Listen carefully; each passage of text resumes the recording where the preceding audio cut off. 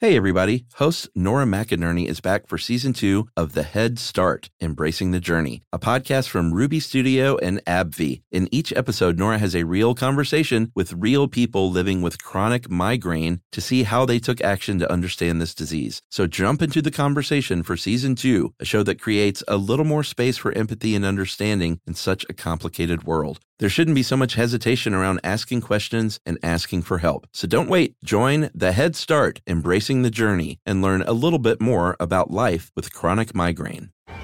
Hey guys, you know what this playground could use? A wine country, huh? A redwood forest would be cool. Ski slopes! Wait! Did we just invent California? Discover why California is the ultimate playground at visitcalifornia.com. Brought to you by the reinvented 2012 Camry. It's ready. Are you? Welcome to Stuff You Should Know from HowStuffWorks.com.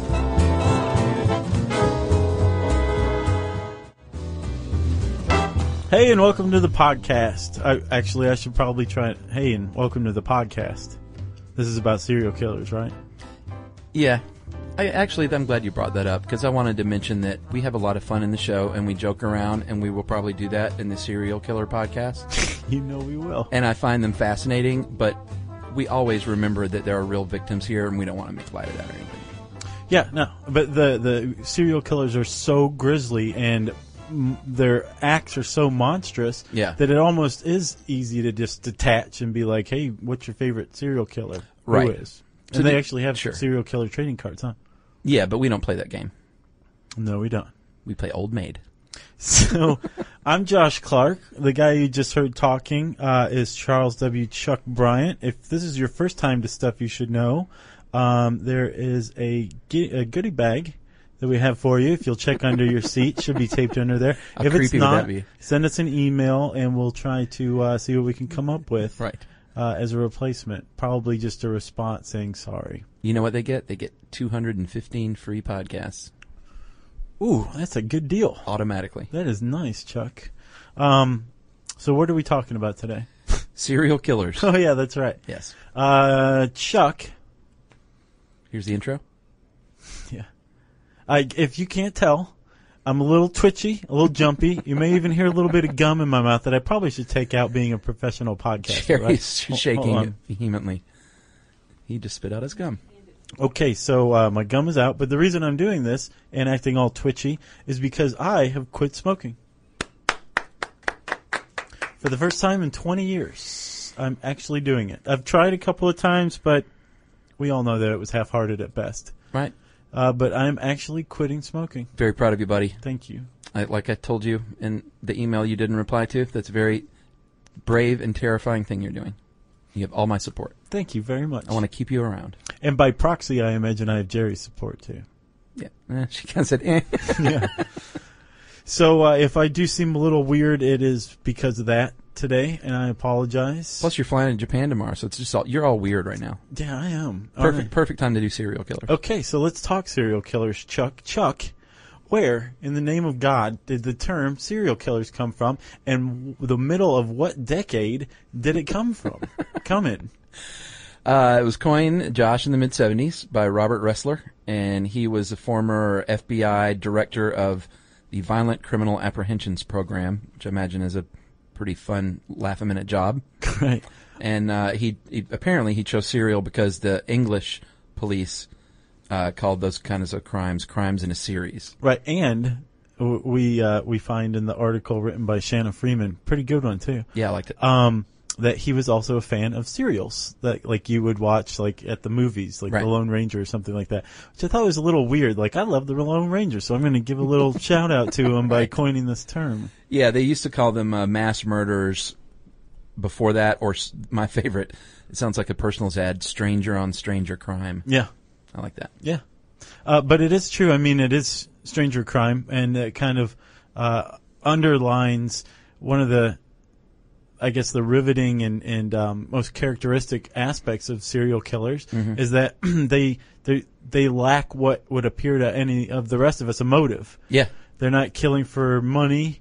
They're not killing for to get rid of a problem, right? Or because they're a jilted lover, right? The key hallmark of a serial killer is that they kill for the pleasure of killing.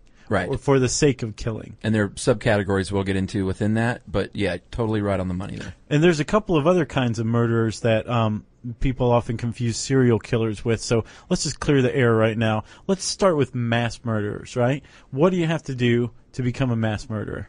You have to kill 4 or more people at the same time or roughly the same time in the same place. So like a school shooter would be a mass murderer. Right. Right? Right. Okay. And then, of course, you've got the spree killers. Those are like office shooters who go from their house, say, after killing their family. Right. And they're like, I got one more problem place I want to take care of. They go to the office, shoot that place up, kill some more people, and then drive off to a gas station and blow their heads off in the van. Right. Yeah. Yes, and a serial killer officially defined by the FBI means it has to be 3 or more victims. And like you said, the hallmark is there's got to be a cooling off period in between. So like I killed somebody, and then like in Jeffrey Dahmer's case, I think he waited years and years before he killed his second victim. And then another long period in between. Because he was like 18 when he started. And then something like that. And then he waited, and I think, and this is all from memory, it's not in the article. And then I think he waited a long time between second and third, and then they, as usual, it starts picking up in succession, the kind of off the cliff they go, the further off the cliff they go. And boy, did he go off the cliff. We're going to talk about some famous serial killers later, right? Yeah. Okay, we got to mention him. As a matter of fact, I think we would be professionally irresponsible if we didn't mention Jeffrey Dahmer in depth. I think you're right. Chuck, there's I think been approximately 400 serial killers in the U.S. in the past century by estimates, right? Mm-hmm. And strangely, there's been an increase of some vast percentage, but 80% of those have come about since 1950. Yeah. And they actually think the earliest one, the most widely cited first serial killer in the U.S., was a guy named H.H. Holmes. Yeah, the Holmes Murder Castle in Chicago at the World's Fair. He built this hotel, basically, and it was literally like you check in but you don't check out type of situation. Yeah, and remember on the Urban Planning podcast we talked about the guy who came up with the City Beautiful movement, right? And that's where he debuted it, was at that World's Fair, right? While people were getting offed at a hotel nearby. Yeah, 1893. Yeah. So he's the first one. They say, I think 27 confessions, but they as always, almost with all these serial killers, they say, well, they tagged this many, but there may have been hundreds.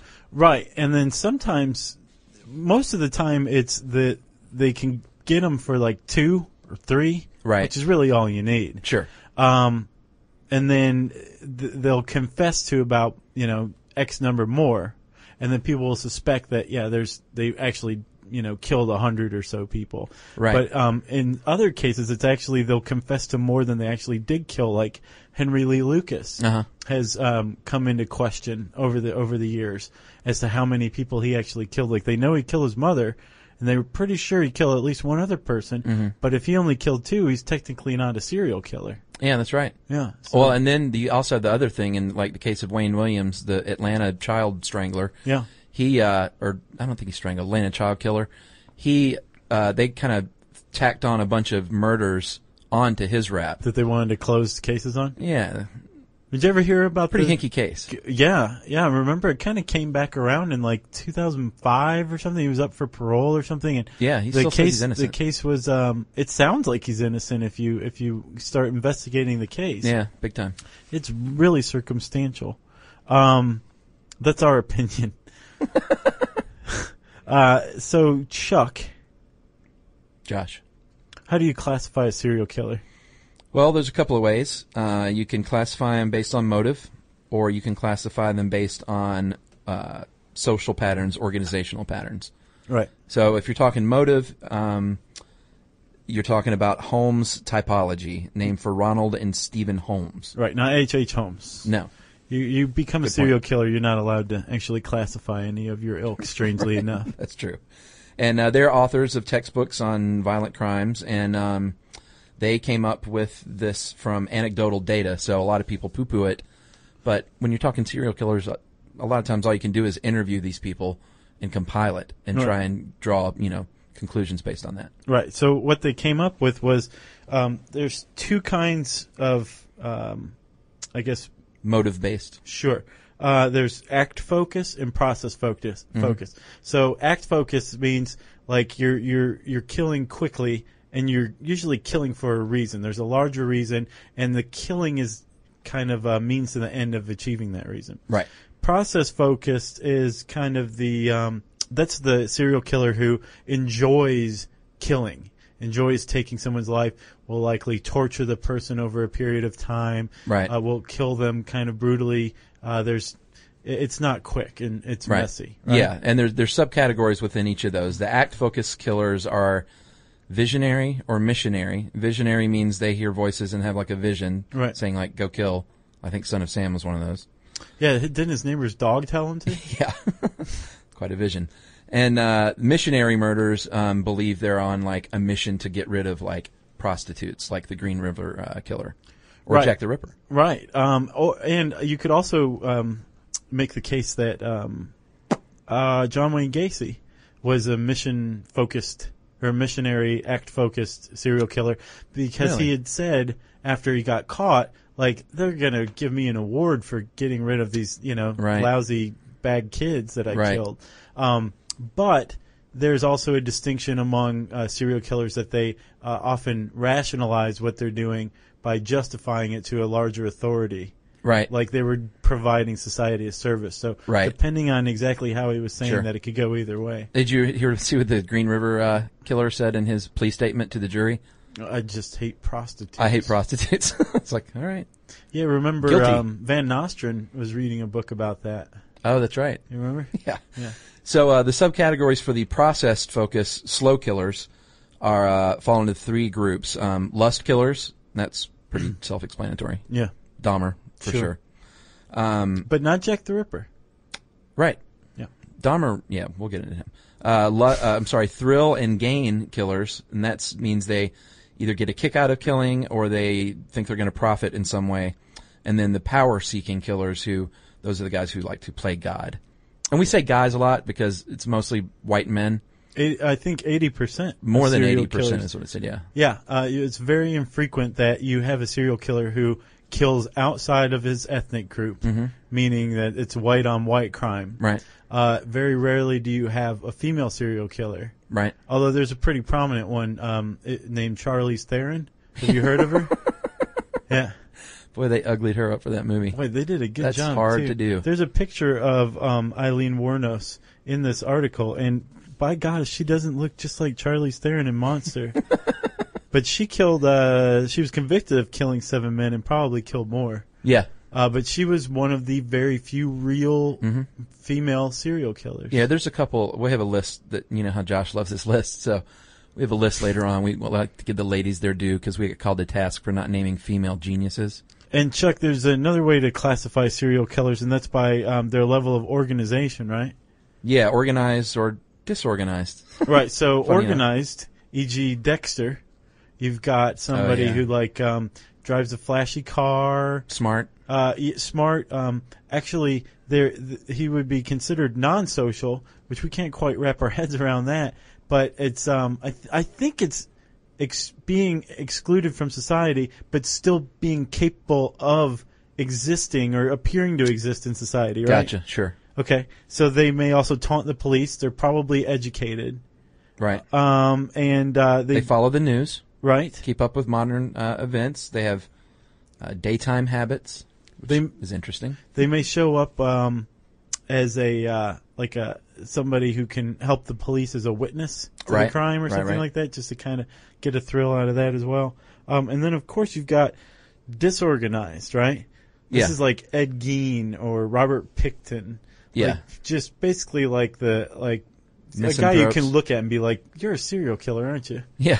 Yeah. And they're pretty much the opposite. Like everything we said, and there's a list of like 25 things here for organized and disorganized, and they're all pretty much opposite. So disorganized means you live alone, you don't date, you have no interest in the news, you have nighttime habits, you aren't interested in the cops and police work.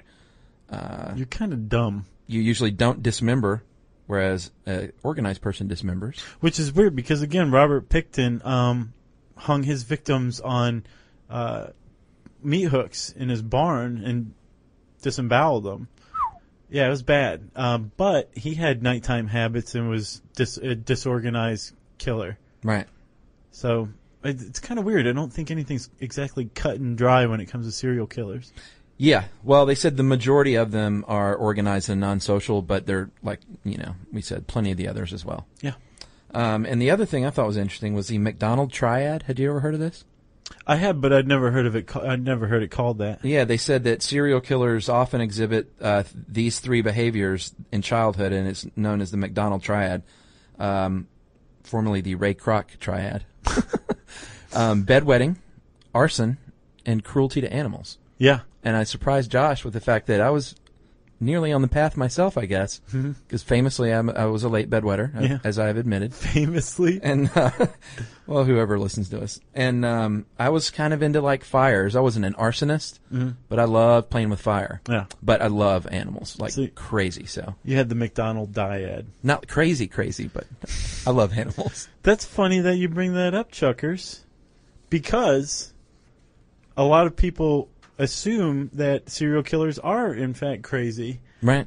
That's really far off base, at least legally speaking, right?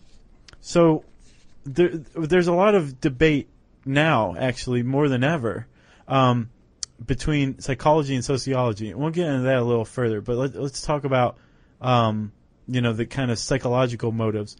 But, as a little bit of foreshadowing, take it with a grain of salt, because there's a whole school of thought out there that thinks psychology has totally dropped the ball on explaining criminal behavior, specifically serial killing. Right? So standard stuff that's been around for decades is that serial killers are the result of a combination of neglect and abuse. Right? Yes, they've done studies, FBI has done studies, and interviewed dozens and dozens of killers, serial killers, all kinds of killers. And they found a similar pattern in most of them of childhood abuse and neglect. Yeah. And it makes sense because when you're a kid, you're growing up, you're developing as a normal child.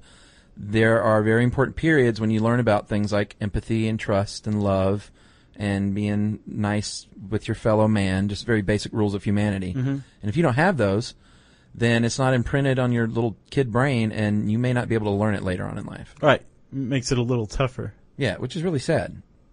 It is sad, and actually, again, I think it's appropriate that Jeffrey Dahmer is off to the side in that little section, because it's really weird, because I was thinking about it today. I realized that I've always kind of felt bad for that guy because of the life that he had. Right. Like, he was abandoned by his family. Right. It's not just like his parent, like one parent left. Like, I think his dad left, and then his mom was like, I'm going to go look for a boyfriend and take the younger ones with me. You stay here. Right. And he was like 17. Right. And just left to live the rest of his life on his own. Yeah. I think that played a huge factor in it, I imagine, the neglect. Yeah. Right? And then you have abuse. Right. So usually they're finding, when they study serial killers, that there is that combination of neglect from the parents and abuse, either direct abuse, whether it's physical, emotional, sexual, sure. Or witnessing the abuse of others, or so like both, a sibling, or both. I imagine is probably worse. Right. And they've actually seen in rats with neglect, not with the abuse part, but with neglect, rats that are not that are basically neglected or rejected by their parents, by their mother, right, actually show symptoms of rat sociopathy as they get older. I feel so bad for the rats. I know. It's like does someone actually abuse the rats to see how they react? Kind of, yeah. They like flick them and stuff. If you put on a white lab coat, you can pretty much do whatever you want to a rat and legitimize so sad. it. Yeah, Love it is. The rats. Oh, the other thing that you mentioned Dahmer, that was so disturbing and just like oddly fascinating was when he was a teenager. I think one of the first really odd acts he did was he like saw a dead deer in the woods. Did you ever hear about that? And he like laid down with the deer and like cuddled with it. It's like Johnny Depp in Dead Man. In the forest. Oh yeah, you're right. Yeah. And then before he killed, I know he knocked a jogger out cold in the woods and like laid down with his unconscious body Yeah. to try and stave off this desire to kill. Yeah, and well, I don't even know if it was to stave off the desire to kill as much as if he was tired of people leaving him alone. And Maybe. he wanted to be with people. One of the things that he was famous for was an attempt to make a zombie who would stay with him. Right. So he would lure like young prostitute boys back to his house or his apartment and then attack them. There was one kid that he drilled a hole in the guy's head and was able to pour Drano into it. Right. And the guy stayed alive like that for a few days. Yeah. And Dahmer, I guess, said, I just didn't want him to leave. Yeah, he wanted companionship. Yeah, so he was trying to make a zombie using Drano. Wow. And I think that probably also accounts for the cannibalism as well. He's trying to ingest something, Right. keep it as a part of himself. This is all just armchair psychology. Yeah, sure. But we could pretty much charge for this with the level that psychology has contributed so far. Right. You know? I wonder if Match.com would have been around if he could have found like a mate, if that never would have happened. Maybe so. Or maybe he would have killed the mate and then used Match.com to find his victims. Oh, yeah. So, Chuck, we are talking about whether or not serial killers are insane. And if you look at the U.S. code for the insanity defense, they don't fit the bill Yeah, almost ever. Want me to read the definition? Yeah. At the time of the commission of the acts constituting the offense, the defendant, as a result of a severe mental disease or defect, was unable to appreciate the nature and quality of the wrongfulness of his acts. Mental disease or defect does not otherwise constitute a defense. Right, so you don't understand what you're doing. You don't... As right and wrong. As right and wrong, Right. and you also you're not taking a life. Like, that's not your goal. You're not thinking about that. Yeah. This flies in the face of serial killing. Well, that's why only 2 have only gotten off with that plea of insanity. Right, and one of them was Ed Gein, and he wore people's skin. Yeah, he was the inspiration for Buffalo Bill. And Leatherface. Yeah, in Texas Chainsaw Massacre. Yeah. Do the dance for me, baby. Was that Texas Chainsaw Massacre? Summer school reference when they were watching Texas Chainsaw Okay. Massacre. So that was a reference in a reference. Wow. I thought you were going to do the, will you help me with this couch? Get in the van. Are you a size 14? You do a way better Buffalo Bill than me. We should, I don't know. No, wait, was she a big fat girl? That's so disturbing. It is. Great movie, though. Yeah. And we like that one picture. Yeah, sure. Did I ever tell you my Silence of the Lambs story? No. I went to, in Athens in college, I went to see Dances with Wolves, and they said, and if you want to stay after for a free screening of Silence of the Lambs with Jodie Foster and Anthony Hopkins, and I was like, I'll stay. And I heard Silence of the Lambs, Jodie Foster, Anthony Hopkins. I thought it was going to be like a Merchant Ivory thing. And like cut to 30 minutes into the movie when I have my, hair glued to the ceiling of the theater. I was like, holy crap. Yeah, that was a good movie. It still is, too. But I can always when it watch came out, it was like groundbreaking. Yeah, definitely. Yeah, it's good stuff.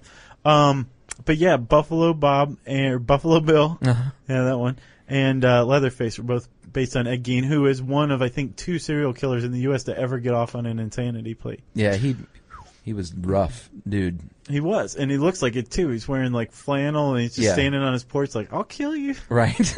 I'll kill you. And I will. And I think Psycho, Anthony Hopkins' character is based on Ed Gein as well. Yeah. He made a big splash when he came out because, again, I think he was in the 40s or early 50s. Yeah, he was early on. And this was way before people had, before the term serial killer was ever around. For sure. So, what serial killers have, as far as psychology can come up with, as far as the DSM-4, soon to be the DSM-5. Right. Right? Which not coincidentally, comes out in 2012 because it's going to be the end of the world. Mm-hmm. And what they've come up with is that serial killers suffer from a personality disorder. Antisocial personality disorder, a.k.a. psychopath. Right. And I have a buddy who's a sociologist at the University of Alberta that I first ran across when I was writing an article on sociology and serial killing. And he says, of course they have a personality disorder. Yeah, it's like they're serial killers. Right. Is that really the best you can come up with? Yeah. After literally decades of intense research, people have pinned their entire careers onto the study of serial killers from a psychological standpoint. The best you can come up with is a personality disorder. Yeah.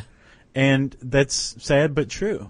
When I interviewed this guy first, I imagined he was going to be like, well, we think we can kind of help psychology out, like maybe to understand or hash it out. He's like, no, psychology has utterly and completely failed at this, and it's time to take another look at it. Interesting. Yeah. Well, you were talking about the APD, though, the antisocial personality disorder. There's 7 factors that determine that. Uh-huh. And if you have 3 of them, if you're diagnosed with 3 of them, then I think you are considered technically as having APD. Okay, let's see what I'm a little nervous right now. I know. You playing at home, see which applies to you. Number 1, a failure to abide by the law or to conform to social norms. Ding.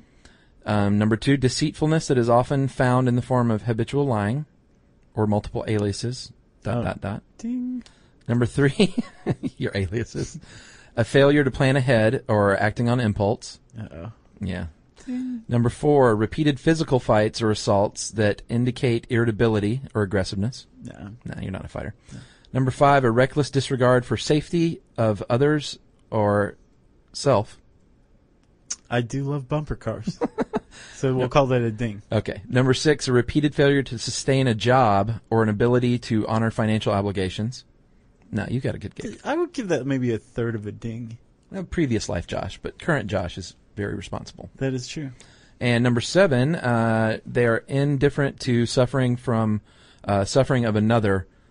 So basically, you don't have the mirror neuron that gives you empathy, like we were talking about with synesthesia. Okay, so how many did you have APD?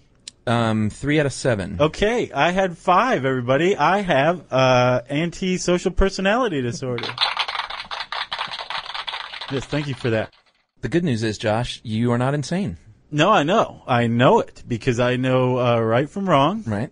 And if I were a serial killer, I'd just really, really like to kill. Right. Or like Gary Ridgway, I just really, really hate prostitutes, you know? You turned out to be a serial podcaster, thankfully, for all of us. Because they occur in a series. Right.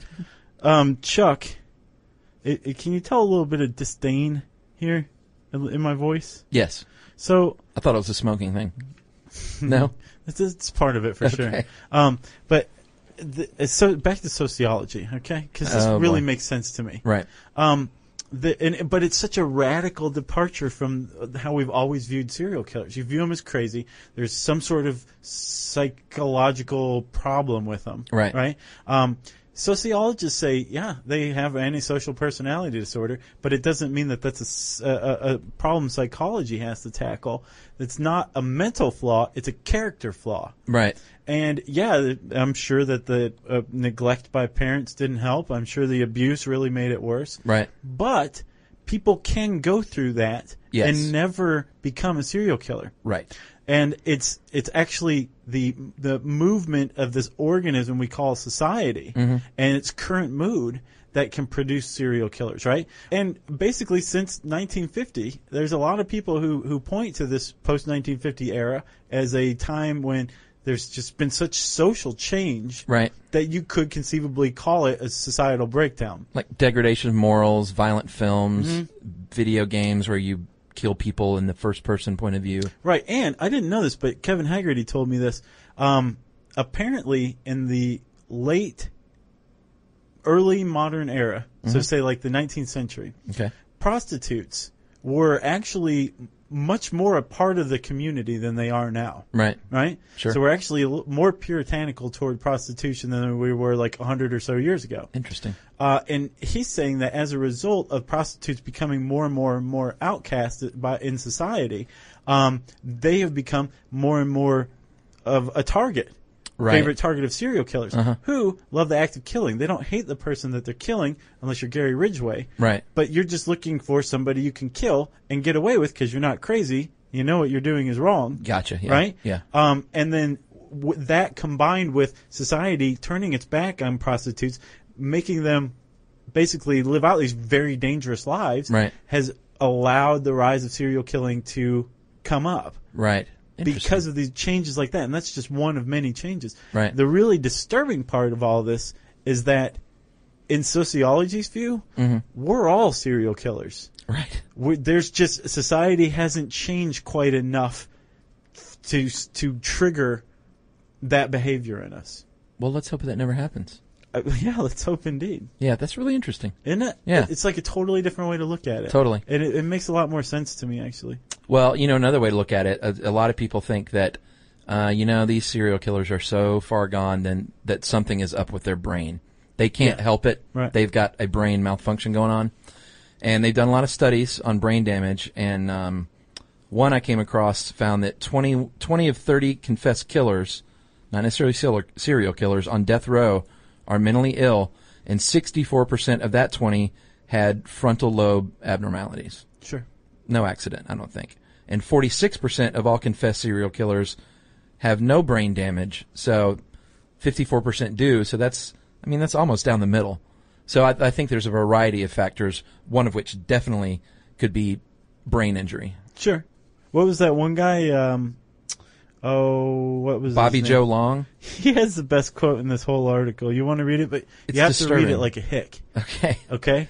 Bobby Joe Long, he was convicted of 9 murders, and he stated in his quote, after I'm dead, they're going to open up my head and find that, just like we've been saying, a part of my brain is black and dry and dead. So yeah, that hits it on the head, man. That's creepy. It is creepy. And that's basically him saying, something is wrong with my brain, dudes. And after I die, you're going to check it out and you're going to see that I'm right. And what's interesting is anytime you say a quote like that, you automatically attract people who are waiting for you to die now. Right. Because they're like, well, you just threw down the gauntlet. I want to see if part of your brain is black and dry and dead. Right. Yeah. I personally want to know. Sure. Yeah. So, Chuck, we've got not insane, possibly brain damaged, in my opinion, definitely a product of society. Yes. Antisocial personality disorder people. Right? Abused and neglected. So how do you catch such a person? Especially if there's 400 of them over the last century in the United States. This is like a needle in a haystack, right? Yeah. Except a murderous needle. Yeah. Basically what you do, if you're a Fed or a copper working the beat, searching out the serial killer, you want to get a signature, you want to get a modus operandi, an MO, yeah. And you want to combine those to come up with a profile. And a signature is like if you pose your victims in a certain pose, or if you always dump them in a certain spot. That's a signature that you can look at to help profile. Or even the way you dispatch your victims. Yeah, well, that's part of the MO, the way you kill them. Certainly, the ritual of it. That's a big time giveaway. But what I found interesting was that the MO changes and evolves and actually grows more mature over time.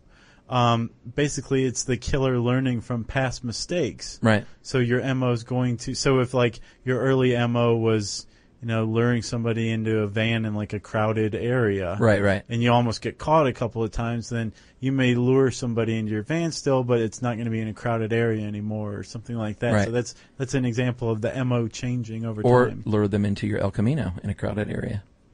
Yeah.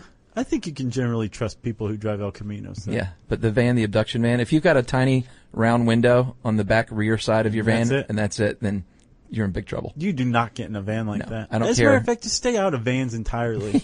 It almost always ends up badly for the person who is lured in there. Yeah, that's why they invented the minivan, actually. What? That's why they invented the minivan, because it just looks more family-friendly and not like you're a serial killer. Yeah. That's what I heard. It makes sense, actually. So profiling, Josh, started in the 70s with Ted Bundy was one of the first ones, actually. Yeah, and I guess they nailed him. Yeah, right? Like they had him time. down cold. Yeah, they said that his profile was almost perfect, right down to the point where they predicted that he would have a stepbrother. That's like pretty serious profiling if you're getting that detailed. Yeah. And they were right. Yeah. It makes you wonder, though, what all they missed, though. Yeah, that's They're like, true. oh, they got his stepbrother wrong, but they got his address wrong. They right. were off by like a number. Right, and we thought he was Chinese. But he's not. He was Ted Bundy. His was really we don't creepy. know what the whole skydiving thing was. We were just spitballing there. Yeah, Bundy, like, he unraveled, man. He killed people for years. He's known for the University of Florida deal in the sorority house, but that was like at the very end. He had killed people for years and years and years, and then all of a sudden just flipped and walked into a sorority house and started killing people. That's crazy. And then he got pulled over for a traffic ticket. That's how they caught him. Yeah, how did they catch him? Like, they knew who they were looking for? I'm not exactly sure. Or did he have like a sorority girl in the back, or what? I don't know. I think they had already had a profile or leads or something at that point, and they tripped him up. And Berkowitz, son of Sam, they caught Like, they actually apprehended him and then let him go, and he was going to be like a witness to one of the murders that he committed with the cops. And then they're like, wait a minute, you said that you were just talking to your neighbor's dog? Yeah, exactly. And he was like, well, yeah. And they're like, oh, okay. Well, he didn't talk back, man. That's what I would have said. Right. But he said, oh, yeah, and he talked back. Right. And he told me to kill people. Right. Or BTK. We talked about the blind tap dance killer. Right. This guy is the saddest serial killer ever. Yeah. He is terrible. He was terrible at it. He killed like 3 people over the span of like 26 years. Yeah. And you know how he got caught, right? Yeah. I saw, I'm sure it was on Discovery, our fine parent corporation, right? Sure. They were interviewing like one of the investigators who was working the BTK case and cracked it, and he was taunting the police, but he wasn't a really smart guy. Uh-huh. So he sent a floppy disk to the cops, taunting them with a Microsoft Word document, and didn't understand that there's this thing called metadata, which has all sorts of very specific information about the computer that you use that on. And he used it at the church that he was a deacon at, and they got him like a couple of days later. But I remember one of the detectives going like, we actually thought it was like somebody trying to frame somebody else. Like we couldn't believe that somebody would be that sloppy or that dumb. Right. And sure enough, he was. I know. Dummy. Yeah. And he wanted a position of authority, do anything for it. So he was like dog catcher for a while. Right. Like anything that had a uniform, he would do. Yeah. I should go ahead and point out before we get assaulted with listener mail, I know he wasn't called the bind tap dance kill. Right. That's an inside joke between us and a super fan. Yes, it is. It was torture. Try to figure that out. Bind, torture, and kill. The one I was fascinated with was Peter Woodcock, Canadian serial killer. You wouldn't think there's a lot of Canadian serial killers because they're Picton was, I think, laid back, cool in my dudes. opinion, the worst serial killer ever. Robert Picton was Canadian. He was from Vancouver. Was he angry that he wasn't pig American? Farmer. He'd feed like his victims to his pigs. Oh, that's right. Yeah. Ugh. He was angry then. I'm not American. I'm going to kill everybody that's American. Yeah. We're just kidding, Canadians. We love you. But Peter Woodcock was a Canadian, and he spent 35 years in a psych hospital in Canada after he had killed 3 people. He was what they thought was rehabilitated, which is the point of this is that you can't rehabilitate a serial killer pretty much. They thought he was rehabilitated. They said, you know what? We're going to give you some leeway. We're going to let you out on like some weekend passes now. He got his first weekend pass, and his supervisor for the weekend pass was a former patient who was also a former murderer. And within the first hour that they let him off on his weekend pass, he and that his guy that was watching him killed a dude. Oh, really? With a hatchet and a knife. Within the first hour of his first weekend pass. Wow.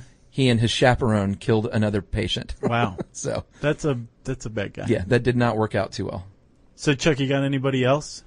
Yeah, we're like coming up against it. I have a big list, and to keep Josh from eating it, I'll just go ahead and skip to the front of it to Harold Frederick Fred Shipman is supposedly the most prolific serial killer in known history, and he is positively linked to 250 murders. What? He was Dr. Death.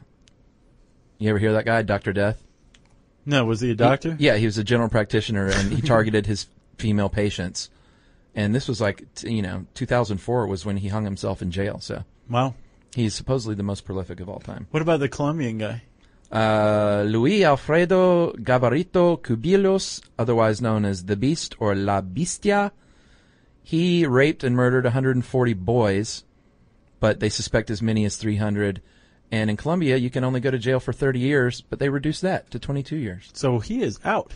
He is out, and his whereabouts, I believe, are unknown, if I'm not mistaken. Yep, so he is out. Yeah. And as Chuck said, can't cure a serial killer. No. Because they're not insane. Right. So if you want to know more about serial killers, there's a pretty awesome article on the site called How Serial Killers Work. You can type that into the handy search bar at howstuffworks.com. Which, of course, leads us to listener mail. Hold on, partner. Okay. We have a little bit of admin work to get out of the way about our New York trip, some announcements. Okay, let me shuffle some papers here. Well, T-shirts first. Let's go T-shirts. The T-shirt contest is on in for reals. It's on and popping.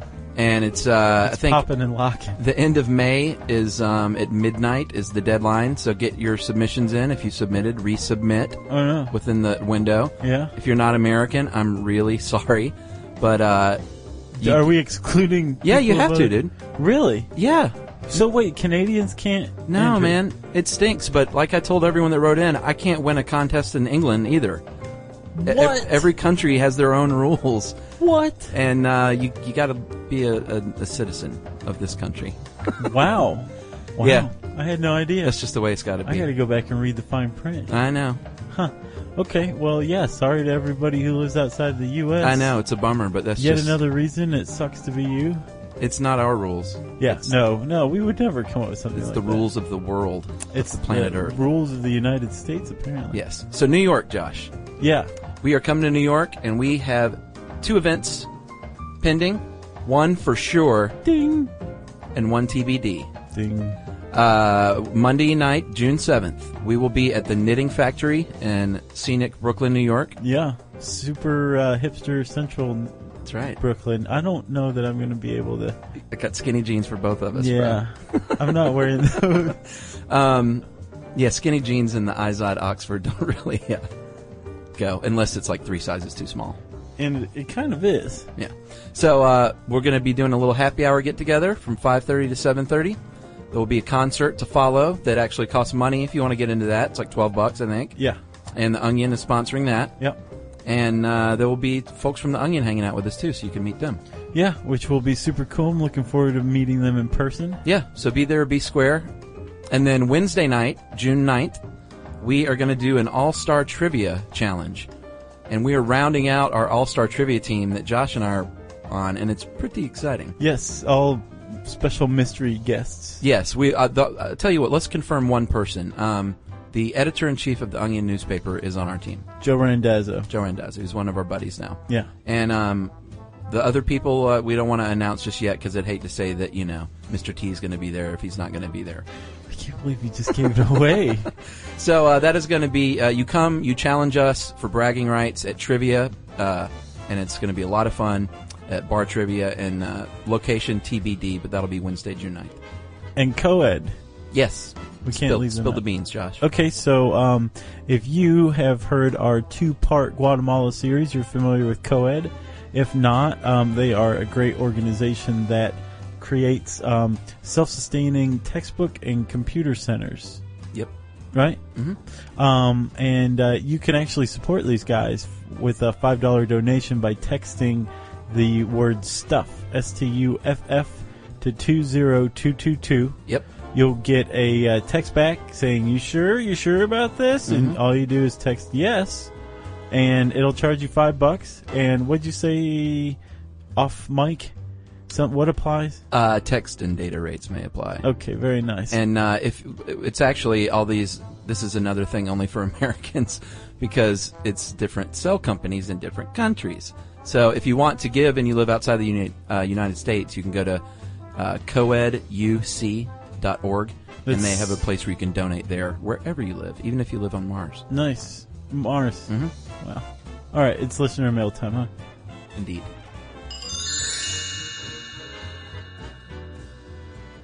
Josh, we're short on time. I'm going to call this Top 10 Reasons to Hate Stuff You Should Know. From I Noah. love this one. That's good. Yeah. Number 1 reason to hate us. Josh and Chuck frequently butcher names and words during the podcast and misuse I and me in a gross perversion of the English language. Check. Number 2, we cause ordinary people to become inebriated while listening by saying a few key words.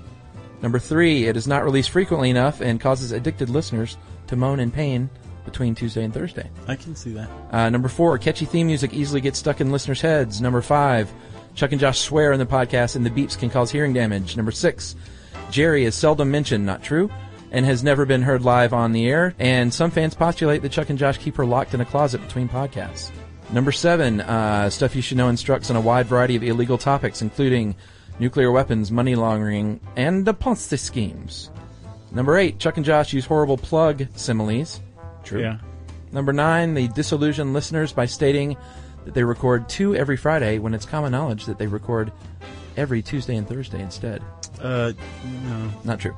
And number 10, in addition to possibly keeping Jerry locked in the closet, We also torture her by going off on long-winded introductions, true, It's a bad one to put on the end of serial and at killers. times getting completely off topic, way true. Always a huge fan, Noah. Thanks, Noah. We appreciate that top 10 list. That's pretty awesome listener mail. Agreed. Yeah. If you have awesome listener mail for us, we want to read it. And if you have any crazy serial killer stories, grisly or otherwise, how about those? You want those? Yeah, if you got some first-hand experience, obviously not if you're not a serial killer, but no, Chuck. if no. you know of someone who was, or like any cool link. If you have something to say about serial killers, put it in an email. Send it to stuffpodcast@howstuffworks.com.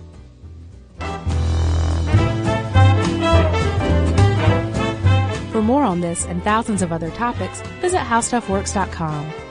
Want more How Stuff Works? Check out our blogs on the howstuffworks.com homepage.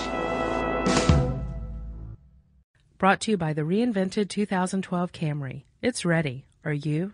Hey, if you haven't heard of Visible, well, now you have. They're the wireless carrier that's making wireless visible. It's in the name. Switch to Visible, the wireless company that makes wireless visible. Get a one-line plan with unlimited 5G data powered by Verizon as low as $25 a month every month, taxes and fees included. Use promo code STUFF20 to receive $20 off your first month for listening to this podcast. Switch now at Visible.com. For data management practices and additional terms, visit Visible.com. The Visible monthly rate is $25 per month. Hey guys, you know what this playground could use? A wine country, huh? A redwood forest would be cool. Ski slopes! Wait! Did we just invent California? Discover why California is the ultimate playground at visitcalifornia.com.